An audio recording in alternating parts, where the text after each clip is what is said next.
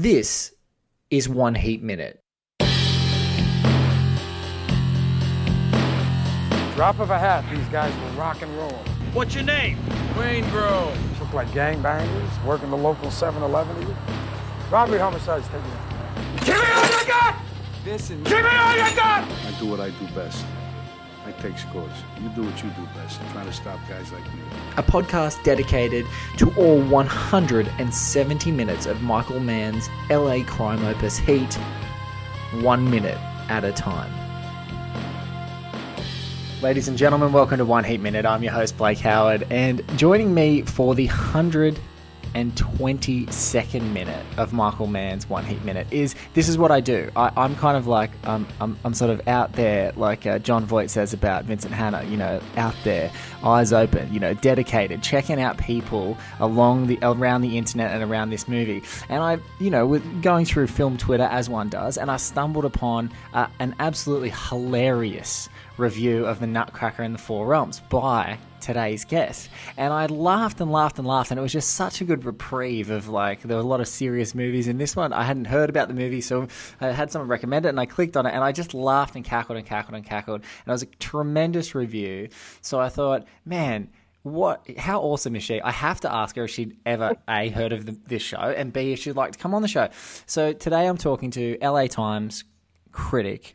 She's also done things for the Playlist, Nerdist, Tribune News Service, and she's part of the LA Film Critics Association, who pretty much did like one of the coolest award dedications this year. So I was stoked to hear how fun it was actually doing it. But here we are with Katie Walsh. Katie, welcome to One Heat Minute. Hi, thank you for having me. You are welcome. You're welcome. And yes, if anyone hasn't, I will make sure I post Katie's Twitter and things. You can follow her Rotten Tomatoes. You can find that review. It's an absolute delight of just you must have had fun eviscerating that film. Every now and then, like quarterly, I just have to go in and just thrash something to pieces. And it's so fun, and I'm really glad that comes through for everyone else. It was a lot of fun. It's fun for me. And it's funny because a lot of my reviews where I just like savage something, like complete, like no holds barred, no mercy, those reviews have like led to things like doing this podcast, or, one of my editors at the LA Times was like, hey, I read your complete trashing of Florence Foster Jenkins. Like, do you want to lunch and like come in and like talk about other stuff you can write? And I was like, yes, I would love to. So I'm going to go back and write. I'm just quickly making a note. Florence Foster Jenkins. How to the Flo Jenks review. Flo Jenks.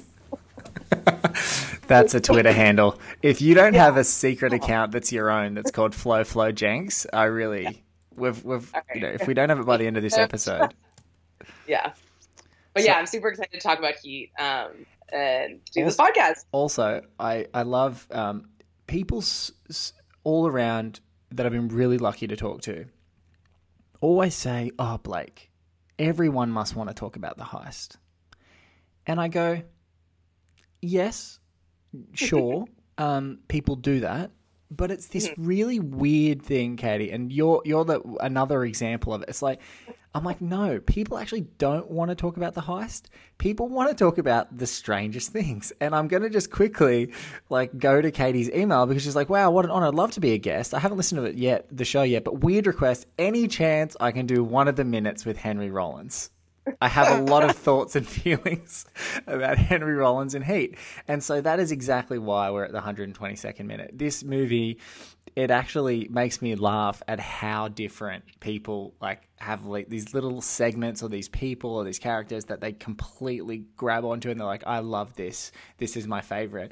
And Henry Rollins is like a forgotten figure in this movie to be like, for the most part, he's like the 15th thing that people talk about, but he's here. And in this minute, he's very memorable. So what I'm going to do, we're going to watch Al Pacino's stunt double tackle a Henry Rollins stunt double together now. You guys are going to hear the glory of that stunt double tackling, and then we're going to come back and we're going to have a chat about it.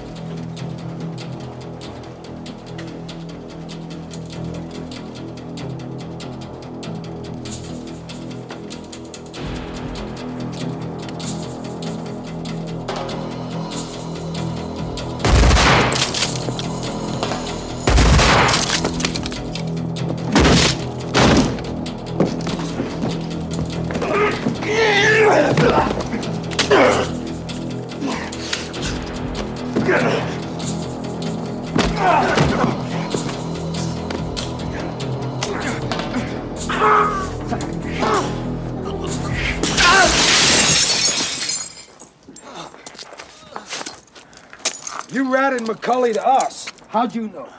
Who told you? Who told you, you rat motherfucker? Who?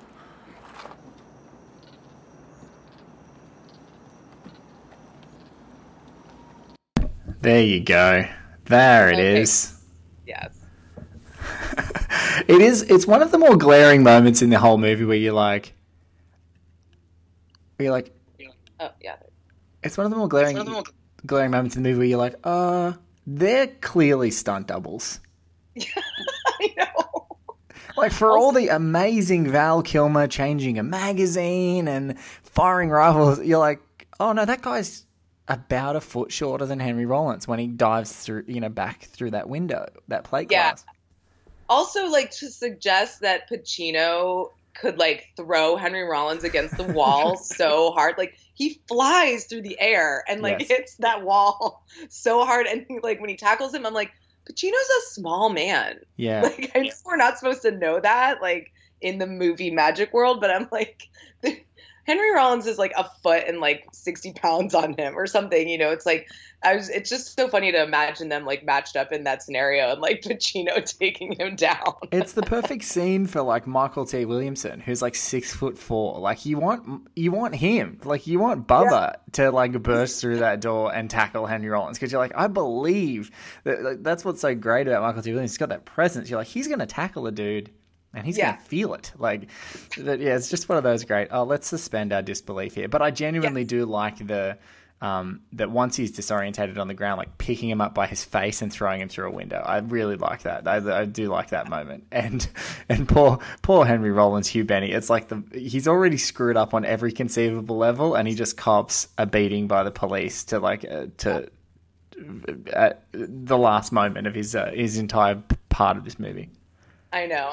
And I actually read, I don't know if you want to get into this now, but I just read an article where Henry Rollins was talking about shooting that scene and how his stunt double like got his head sliced open going through the glass. Really? And they didn't get the take because apparently Michael Mann does tons of takes. So they had to stitch the back of the stunt double's head, throw him through the window again, and then take him right to the hospital. And then they did all this stuff with Henry Rollins on the balcony where he's like, you rat motherfucker, which is hilarious to me because, like, that's, like, important information that, like, a criminal informant gave them. And that he's still like, you're a rat, like, shaming him for snitching. That's how your operation works, like, on criminal informants. But also, I think that's that whole Vincent thing that I love is that for his guys, he's got his rats that they do what they're told. He's like, he's not happy with this anonymous rat. He's like, he's like, I'm going to shame you because we're you're a crook and you're rat. You're genuine. You're rat. You're it's like a pimp. If you're one of my hoes, like you're one of my hoe rats, then you do exactly what I say. But freelancing, I'm not taking that. Right. And I was thinking about it. Like I was thinking about the larger themes of the movie, and it kind of ties in here a little bit that. I want to call Vincent like the law and order man, but I don't think he's the law and order man. I think he's more of a right and wrong man. And so like, it doesn't matter to him going through protocol necessarily. It's more like, is this the right thing to do? Is this the wrong thing to do? The fact that he's, besieged by the thoughts of all these people who are dead, the victims of, that he talks about in his dream in the coffee scene. But, yeah, he's like, it's more, and I think this scene kind of illustrates how it's not really about procedural and protocol. It's like his way of doing things, his morality, his beliefs. Yeah. I guess. And that, I totally agree, Katie, because I love that. That's like their engine. Like the engine is their beliefs and that, really clear morality of this is right and this is wrong. And what I find now, especially in this scene, is just another example of how police work is so much about discipline, but largely about luck. Yeah. When you've got people who are this good. Yeah. Because if they don't get this call, they walk out of that bank and they drive away. Right. Like no police have any time to do anything unless someone, like literally one individual police car happens to stumble past the bank because they were going to go do their banking that day, but no one catches them. So it's also, I always like to think of it as like, how the hell did you do this? Like, you stumbled onto this information and we've had all of our feelers, all of our informants, all of our stuff, and you're Mr. Anonymous Tip. Right. Like, how did you get this information? Exactly. And what inspired you to call, or it's like a lot of this movie is about these like really like well thought out systems, whether it's, you know, the investigation or the heist, and then these weird little like anomalies that fuck everything up, like Waingro, or you know, in this case, like that, this actually makes the investigation, the tip from him, but it's like these weird little things that you can't predict that are like little chaos elements that just like come in and like make everything, you know, blow up. And I feel, you know, Waingro and also maybe this tip are kind of parallel in that way. Because it's all blooming from Waingro. Waingro is the beautiful chaos of this movie. Like the complete, you know, I don't care about your systems. I don't care about your discipline. I'm going to come in and fuck things up. And like, even if you say, don't shoot these guys, you know, right. He makes the beautiful part, and I keep reflecting on it as like, it's like within the first 13 minutes of the movie, he's like, he makes up a guy threatening him. He makes it up. Like, you want to fuck with me? Like the last time I watched the whole movie, I was like, he's not talking to you. It's just like scream at the television. He's not saying anything. Why are you shooting him in the face right now? Yeah. Well, he's, you know, I don't know. Have you done this thing, like the D&D, like grid, like chaotic good, like lawful good? No, I haven't. I know exactly what you're talking about, but I haven't done it for the movie. Maybe I should. I was thinking about that. You know, I just did this Die Hard podcast, and we did that like on the Die Hard podcast, talking about John McClane and Hans Gruber. And I think that Pacino is like kind of chaotic good. Yes. Because he's so all over the place, but he's very strict, like right, wrong, do the right thing, save people, save innocent people. I think De Niro is kind of like lawful evil. I don't know. I can't decide which one he is, but like Waingro is definitely chaotic evil. Yes. Just like messing the whole thing up. And I think there are a lot of different characters that might not all fit in this grid, but like you could find like a good healthy amount of Heat characters to like put. and all the nice lawful goods are like Vincent's team. And you've just like plunked them all into there because they're all these like weird, strange, eclectic bunch. And similarly, you know, Chris is a hard one now that you say that. Chris is really tough. Yeah, it's like I don't know if they would all like exactly fit, but it's interesting to kind of like look at them that way. What's cool about this minute as well is I don't know about you, but like a real geeky editing storytelling thing that is, it's used to flashy effect in like Edgar Wright movies where someone's like, who the fuck told you? Who the fuck gave you the order to do this? And then you answer it with a quick cut to who told them. Like either they're sitting there, you know, having a cup of coffee, the bad guy's sitting there as their lackey is getting interrogated by the police or whatever.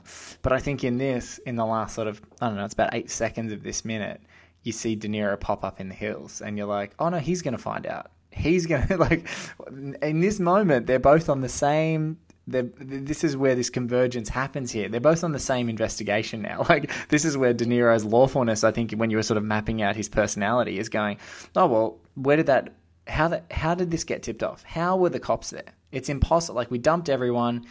It's impossible. So he's like, okay, it must be Trejo. Oh, no, Van Sant. And so they're both converging. They've got one lackey at a time. And he's just faster than Vincent again. This is another frustration for Vincent, and then Neil gets there first. Yeah. And he's more decisive in his actions, which is, you know, because he actually just shoots Van Sant, which is, you know, going past the minute. But and he's wearing this beautiful sweater, which I also noticed. That's enough. What's also gonna say about the way that the Pacino like throwing him through the window is shot kind of mirrors when De Niro kills Waingro. When Neil kills Waingro, there's this weird, almost like POV shot of like pushing him.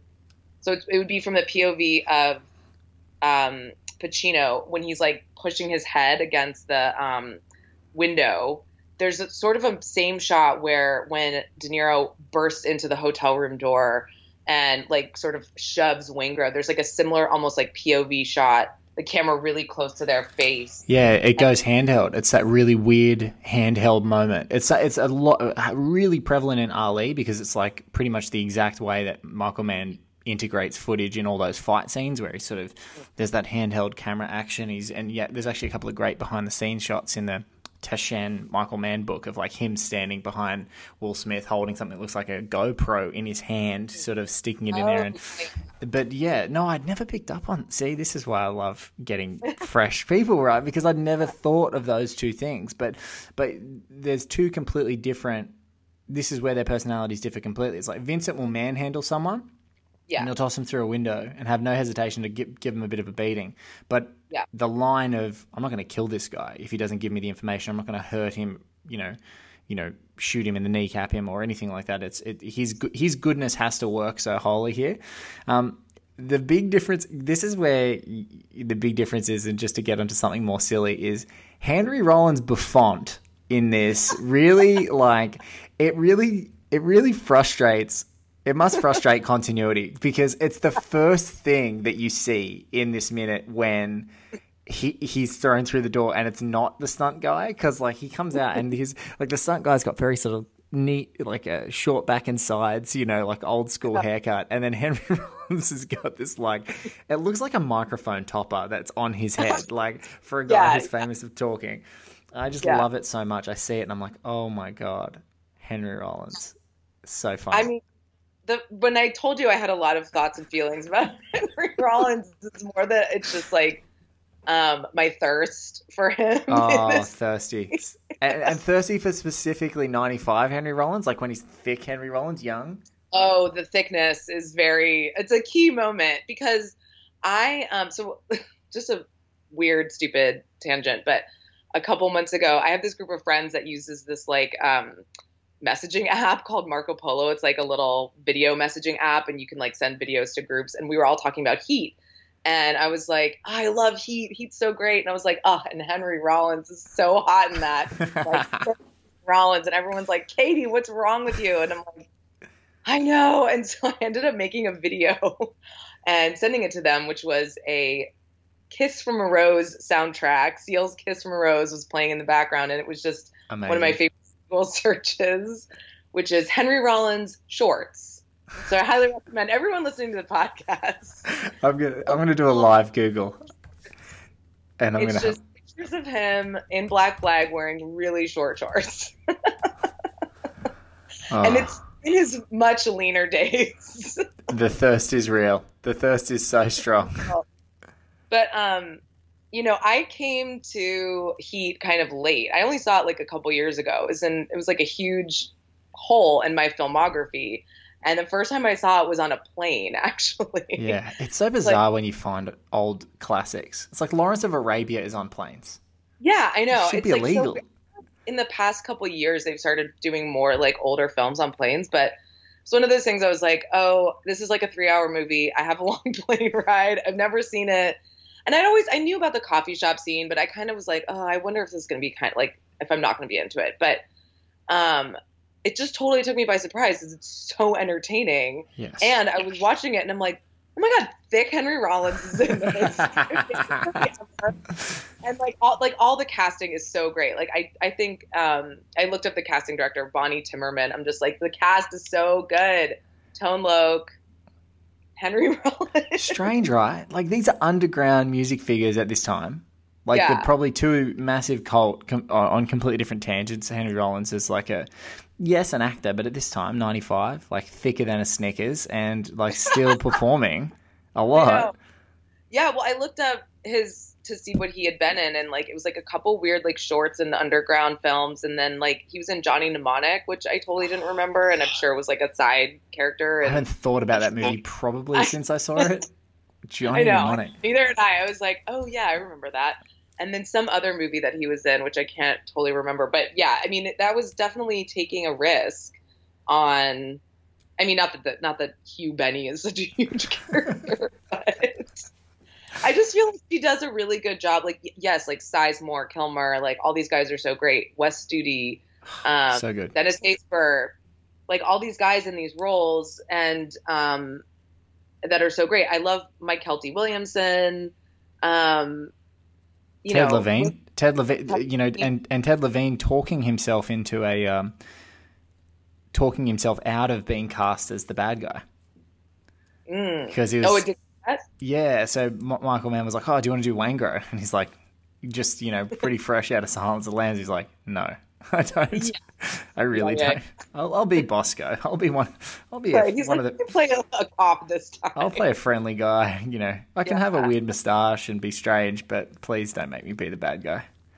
I really like the casting of Waingro though. Kevin Gage, like he's great, and Hank Azaria, like all these people pop up like halfway through the movie where you're like, whoa, that guy. Like I don't know, I just think the casting is so great in this movie. I've tried to reach out to Bonnie Timmerman, and you're going to remind me to do it again because I just genuinely go when a cast has 70 odd speaking roles, and you think of Tone Loc, like it's like and he's good. He's great. They're all great. Yeah. Like. You know, it's not Henry Rollins' fault that his bouffant gives him away, or he has to be tackled by a small man like Al Pacino. Like it's not his fault. It's not his fault. It's just it is what it is. But yeah, like I totally agree. The random happy surprises you get with these people, especially how good they are in brief stints. You're like, oh, like that shouldn't be allowed. Shouldn't be allowed to be that good for like five minutes and then walk straight out of this thing. Yeah, I mean, I think I was gonna, you know, I think Mann is great. Like I was like, oh, his movies are so well cast, but you kind of have to also give it up for his casting directors. But this I think is like one of his best casts. I mean, there's so many of them. Yeah, there's a lot. Yeah, he hit a real purple patch in this sort of 90s period though. Like he'd had Mohicans, and then even early 2000s, like he's had Mohicans and Heat, and then The Insider, and then his next film is Ali, and that sort of sneaks out. And for whatever any criticism you have of the movie, the cast is like insanity. It's just insane. Balls to the wall. Every character, all the different time periods. I've got to quickly Google his name because I think I always forget this guy's name, but it's the guy who played Malcolm X in Ali. Like that guy is so amazing. Mario. What is his name? I want to say. It's just like Will Smith, Jamie Foxx, obviously, of course. Mario Van Peebles, like amazing. He's amazing. Jeffrey Wright plays the Howard Bingham, the photographer. Again, Michael T. Williamson. Just a absolutely stacked cast. Stacked. Yeah. Pages and pages, like 70 odd people again, all amazing. All amazing. Yeah. Yeah, I love it. And I don't know, I never really considered myself a Michael Mann head, but I think I'm like a new Michael Mann head. Oh, that's good. I know. Look, you all need a gateway. It's the same with food, right? You need a gateway into it, and if thick Henry Rollins is your gateway, it is. It is. Yeah, it absolutely is. I also had never seen Collateral, and I just watched Collateral. Yes, I'm like, this is a good ass movie. It's a great movie.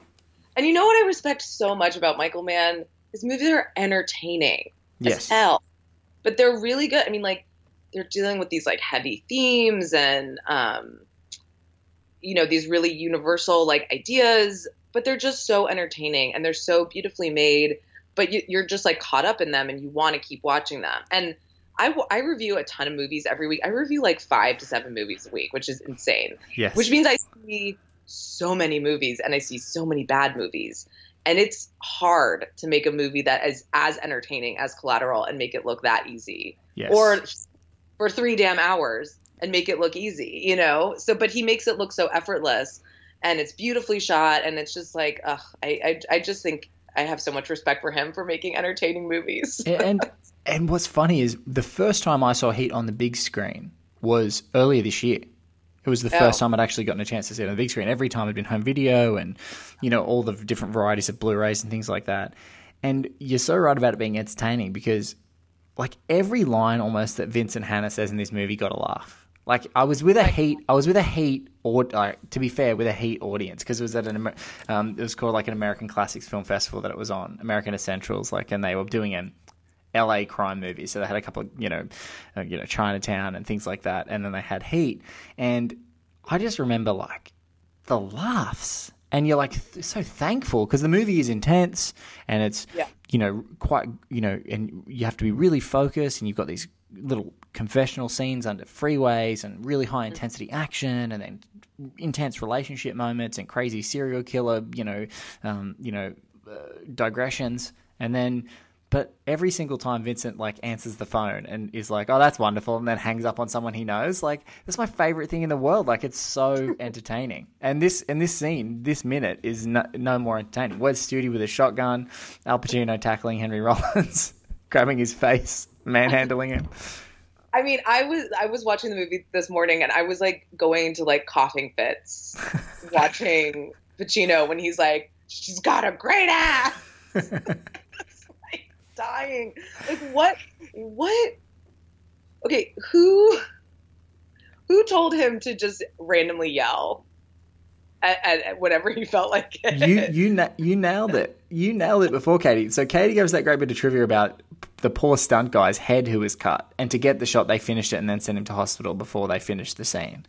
But that scene, there was something that wasn't working, so they just were running it.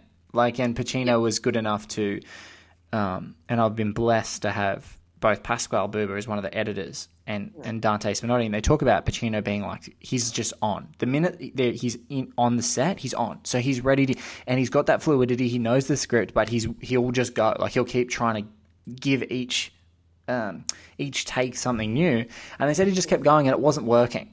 And so instead of being crazy repetitious and doing the same thing over and over again, like that definition of insanity, he just gave it something completely different, got in Hank Azaria's face and was like, "Great ass!" And the shock that got Hank Azaria, they were just like, this is perfect. This is exactly what the scene was missing. And that's what people, that stupid decision in his head to go great ass is what people remember about this movie. 3 hours. People remember that scene. I know. I just love how he randomly screams for no reason at all. But it's reminds me of Austin Powers when he's like, "I can't control the volume of my voice." How do I tell them that I have no inner monologue? Yes. Is there something significant in him grabbing Henry Rollins' mouth? Shut up. He grabs his mouth and he's you're a rat. He throws him out the window. I'm just that's a really interesting choice. I've never wanted to pick someone up by the face before, but he clearly does that in this sequence. Also in that article I was reading about Henry Rollins shooting this, he said that Pacino was so nice, so professional, so nice. He had to stay handcuffed on the chair or the couch or whatever for a long time because they couldn't find the prop guys, and he was saying everything on a Michael Mann movie is real. It's real handcuffs, real guns, all this stuff. And so Pacino would never leave him if he was still sitting on the couch handcuffed. He would sit there until he came over and the prop guy would unlock him. And he said the casting process was just that he had to go to lunch with Pacino and see if he liked him, because apparently De Niro and Pacino were having tension on set. And so Michael Mann was I just need someone who's not going to cause drama. Hopefully Pacino likes you. And if he likes you, you're cast. That's that's the litmus test. This is new stuff. I need to get that article off you. But that's so funny. It's so funny how, this for this big sprawling movie,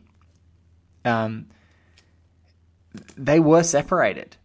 They literally they were just they had deep respect for one another, but they're in 3 scenes together in the whole movie. One is outside of the car, and then in a cafe, and then the great end scene. It's we're gonna do these scenes, and that's it. That's all I want you to be around for. Right? Yeah.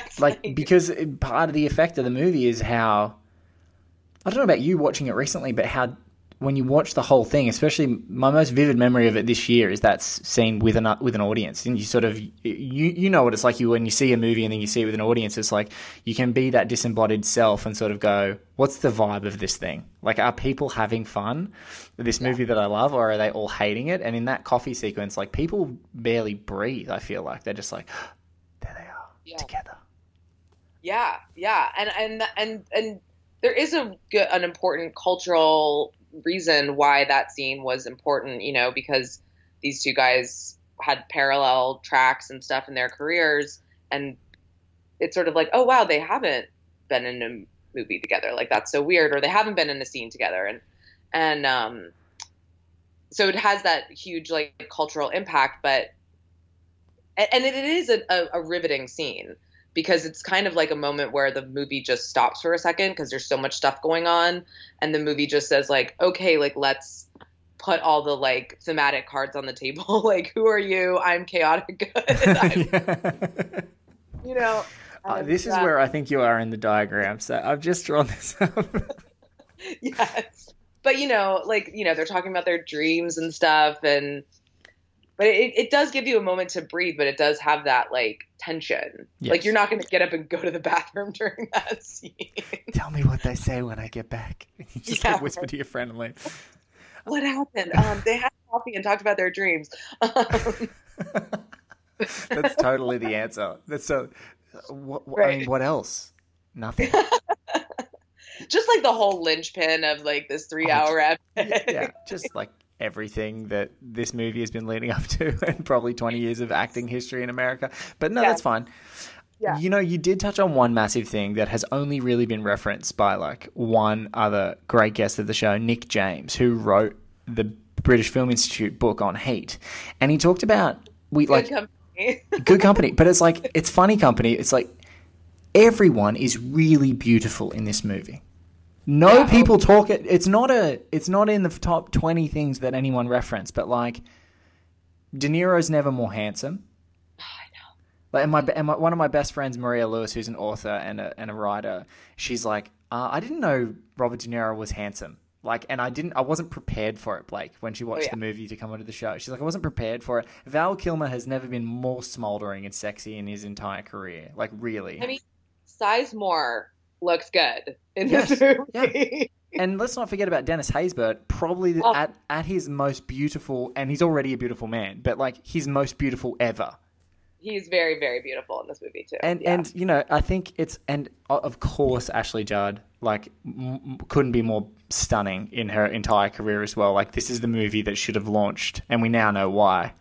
You know, it should have been like, this is the movie that's like, this is a contender for like one of the best working actors in the 90s, like Oscar material. She's so good in it. Yeah, really strong. Diane Venora. Everyone's beautiful in this movie, and I think it's just no one ever talks about it. I know it is a weird thing. I guess it is a weird thing to talk about because there is so much more going on, and it's not the thing that immediately comes to mind. But yeah, it's chock full of hotties. Yeah, chock full of hotties. Not just Henry. De Niro is very handsome in this. I will say that my most handsome De Niro is New York, which I know is, you know, not everybody likes that movie, but I really like it. Yeah. It's as long as it's not Cape Fear, because he tips into the creepy. Yeah, no. If you're a person who likes a really thin dude, you really, you know, reedy De Niro, like it's like early days, mean streets. He's a bit, you know, he's a bit of a cad. He's cheeky, a rapscallion, you know. But but this movie, he's like handsome.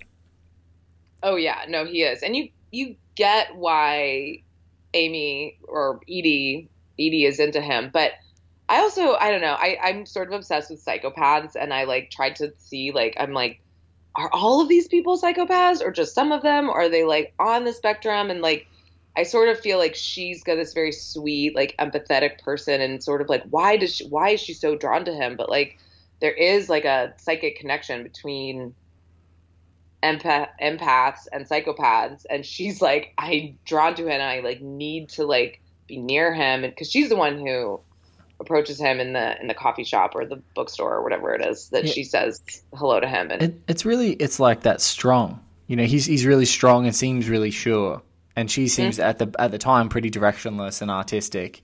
And like maybe it's that too. But I wonder, it's so weird, right? Because you see it in corporate environments and working environments. There are like people. There's this like new age thing where it's like you should be super independent and think for yourself and be creative and have all this like impulse to do that. And then you encounter folk who are just like, no, just tell me exactly what you want me to do, and I'm going to do it. And they like that. And so that's one thing I like examining about Neil's crew is kind of, you look at Chris, who much more agency, and then you've got like, Michael being Tom Sizemore, and he's like the yes man. He's like, yes, Neil, yes, I want to do, like, Neil's the most successful. Neil's the pinnacle of success in his mind. Yeah. And so he's got this like really complicit, like, yep, I'll do whatever you say. And that's the power of that awesome like triangular conversation where they're happening, because he goes to Chris, and Chris is like, this is my life, I have my agency, I'm doing this is my last job, and I'm out. Yeah. But like the juice is worth the squeeze.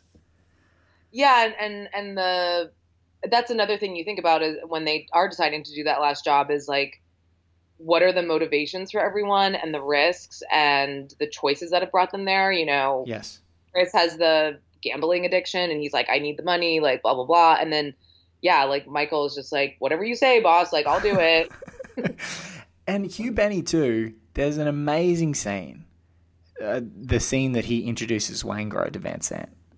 And there's a look over from Van Sant to Hugh Benny, so from the great William Fichtner to Henry Rollins. And he's like looking at him, and he's trying to, it's almost like a question going, what the fuck have you gotten me into? Like, it was a great like moment.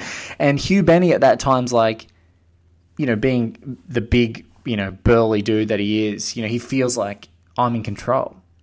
Like, I feel like he's like, I feel like I'm in control in the situation. I'm not physically scared of this guy. I'm okay. But I love that he looks over, and it's kind of like Van Zant's looking at him, and he's looking sort of, feels like he's in control, but that's like slipping away. And there's this exchange that happens between them that leads up to this scene, which is like, this is a guy who's probably so like low on the criminal rung, and he's like hooked onto this white collar crook, and this white collar crook thinks he's a Neil McCauley. He's like, oh, Hugh Benny, he's like done jobs, knows all these people. And like he gets into a situation where you've got someone really gnarly and nasty like Kevin Gage's Waingro, and he's like, oh shit, this is not, I needed to hire someone slightly more qualified than Hugh Benny. Are like so far in over their heads. Yes. And I actually really like Fichtner's performance, because he is kind of he's a quieter and like almost like tender in his performance. Like I don't know, what did I write down? I wrote down something about him, because it just, you kind of, whenever I think of William Fichtner, I think of him like really tough and cold and like totally in control. But like in this, like he's a little bit more like timid or something. Like he just doesn't really know what's going on. It's like, I don't want to tread on the toes in the next minute, but you're so perfectly on the money, which is like, there's the great thing of Neil's like, where is he? It's like, how the hell? Like the delivery of his final line is so tender. How the hell should I know? In his nice sweater. What did you call it? It's a nice sweater that he was wearing. Sweater. It was like a soft gray, borrowed. I don't know. His loungewear was great. Loungewear. He and Benny were both in their athleisure, kicking their heels for a little. They were, because Benny's in his like sweatsuit outfit. It's the biggest sweatsuit in the world. I know. You could fit 3 people in those pants. Like they parachute out and they come back to those gross elastics around his ankles. Like, God damn it, bro! Wear some tighter pants. Seriously. For me, wear some tighter pants. For Katie, Michael, he's like, what would you be, how funny, like, you can imagine Michael Mann. So Henry, what would you be wearing at home? And he's like, oh, this is what I'd normally wear. And he's wearing the Henry Rollins shorts Google search. And he's like, no, you need to be wearing sweatpants and a jumper. He's like, cover up your upper thighs, please. I just need those covered. This movie cannot be derailed by your upper thighs. I know. You've already derailed the heist, but if your thighs come in, you're going to derail the final act of this movie, and I can't bear it. They'll be too powerful and high to take in, and then we won't be paying attention. We'll need to put an intermission in, and we can't do it. We just can't do it. People are going to need a cold face washer just to mop down. Gonna go out, take a breather. Whew. I'm ready to come back. Wait, I have a question for you. Yes. Have you seen the movie Den of Thieves? No, I haven't. Okay. Not yet. You need to watch this movie. Yeah. There's been a few people that have asked me, and on the Australia, so in Oz, like one of our alternate, sort of like our Hulu, if you like. It's not the Netflix, but it's called Stan. And they just got Den of Thieves. So I put it on my watch list. And I've been so, like, Katie, it's like you and a couple of other folk who've done this show have been like, Blake, you need to see this movie. Like, it's a Heat ripoff, and some people have said it's a Heat ripoff that actually is not too bad, and others have said it's so ghastly you need to see it. I want to hear you like do an episode specially on the show. So good. Please, if you do an episode, I really want to be on it. Okay, I'm 100% saying now. I'm going to watch it in the next, as we're recording this, it's close to the end of 2018. But I promise, I'm promising over my break, I'm definitely going to watch it. And I'm going to stay in touch with Katie, and we're going to come back. We're going to talk exclusively, a bonus episode of this show just on Den of Thieves and all of the Heat parallels. I just want to talk about it so much. But it is a complete Heat ripoff. The opening scene, you'll just be shocked. Yeah. It's sort of like dumb Heat, but it's actually really well made. Yeah. And I've heard it's well made. I've heard it's genuinely well made. But I think one thing that I'm exactly what you're coming on to, and we'll probably talk about it on the bonus app, but it's like everyone who talks about the show, like all the segments that we've even talked about in this episode, around individual character motivations and being able to sort of align these people to, chaotic good or lawful evils and like big, huge archetypes, but also really nicely tweaked and made authentic and unique in their own ways. There's so much emotion going on with these characters that I think all the Heat ripoffs forget that this movie is a drama.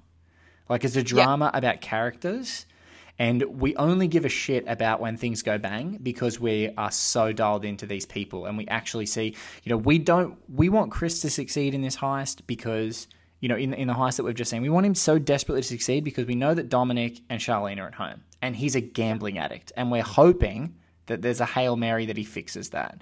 And we want Neil to get away with Edie. And we don't want to see a collision, really. We kind of do and we don't, but we don't want to see any of the cops die because we're invested in them. We've been out with them. We like how they interact and socialize. That cop party looks like a hell of a blast. Like, that looks like fun. Real stakes and emotions and the characters, and like you get sad when people die, and it's real, So yeah, I mean, I think Den of Thieves doesn't quite get.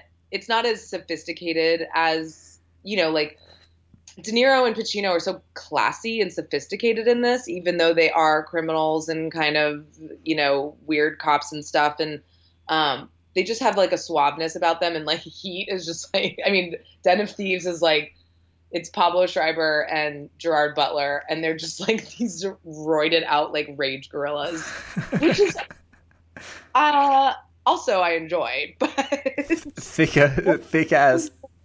Yes, they're just like enormous. They're humongous. Yes, so it spoke to me. So God, this episode is very revealing. I'm finally glad that we got to talk about that people are good looking in this movie, because every time I see, you see really beautiful, actors, actresses. When you see Ashley Judd in this movie, she's a knockout.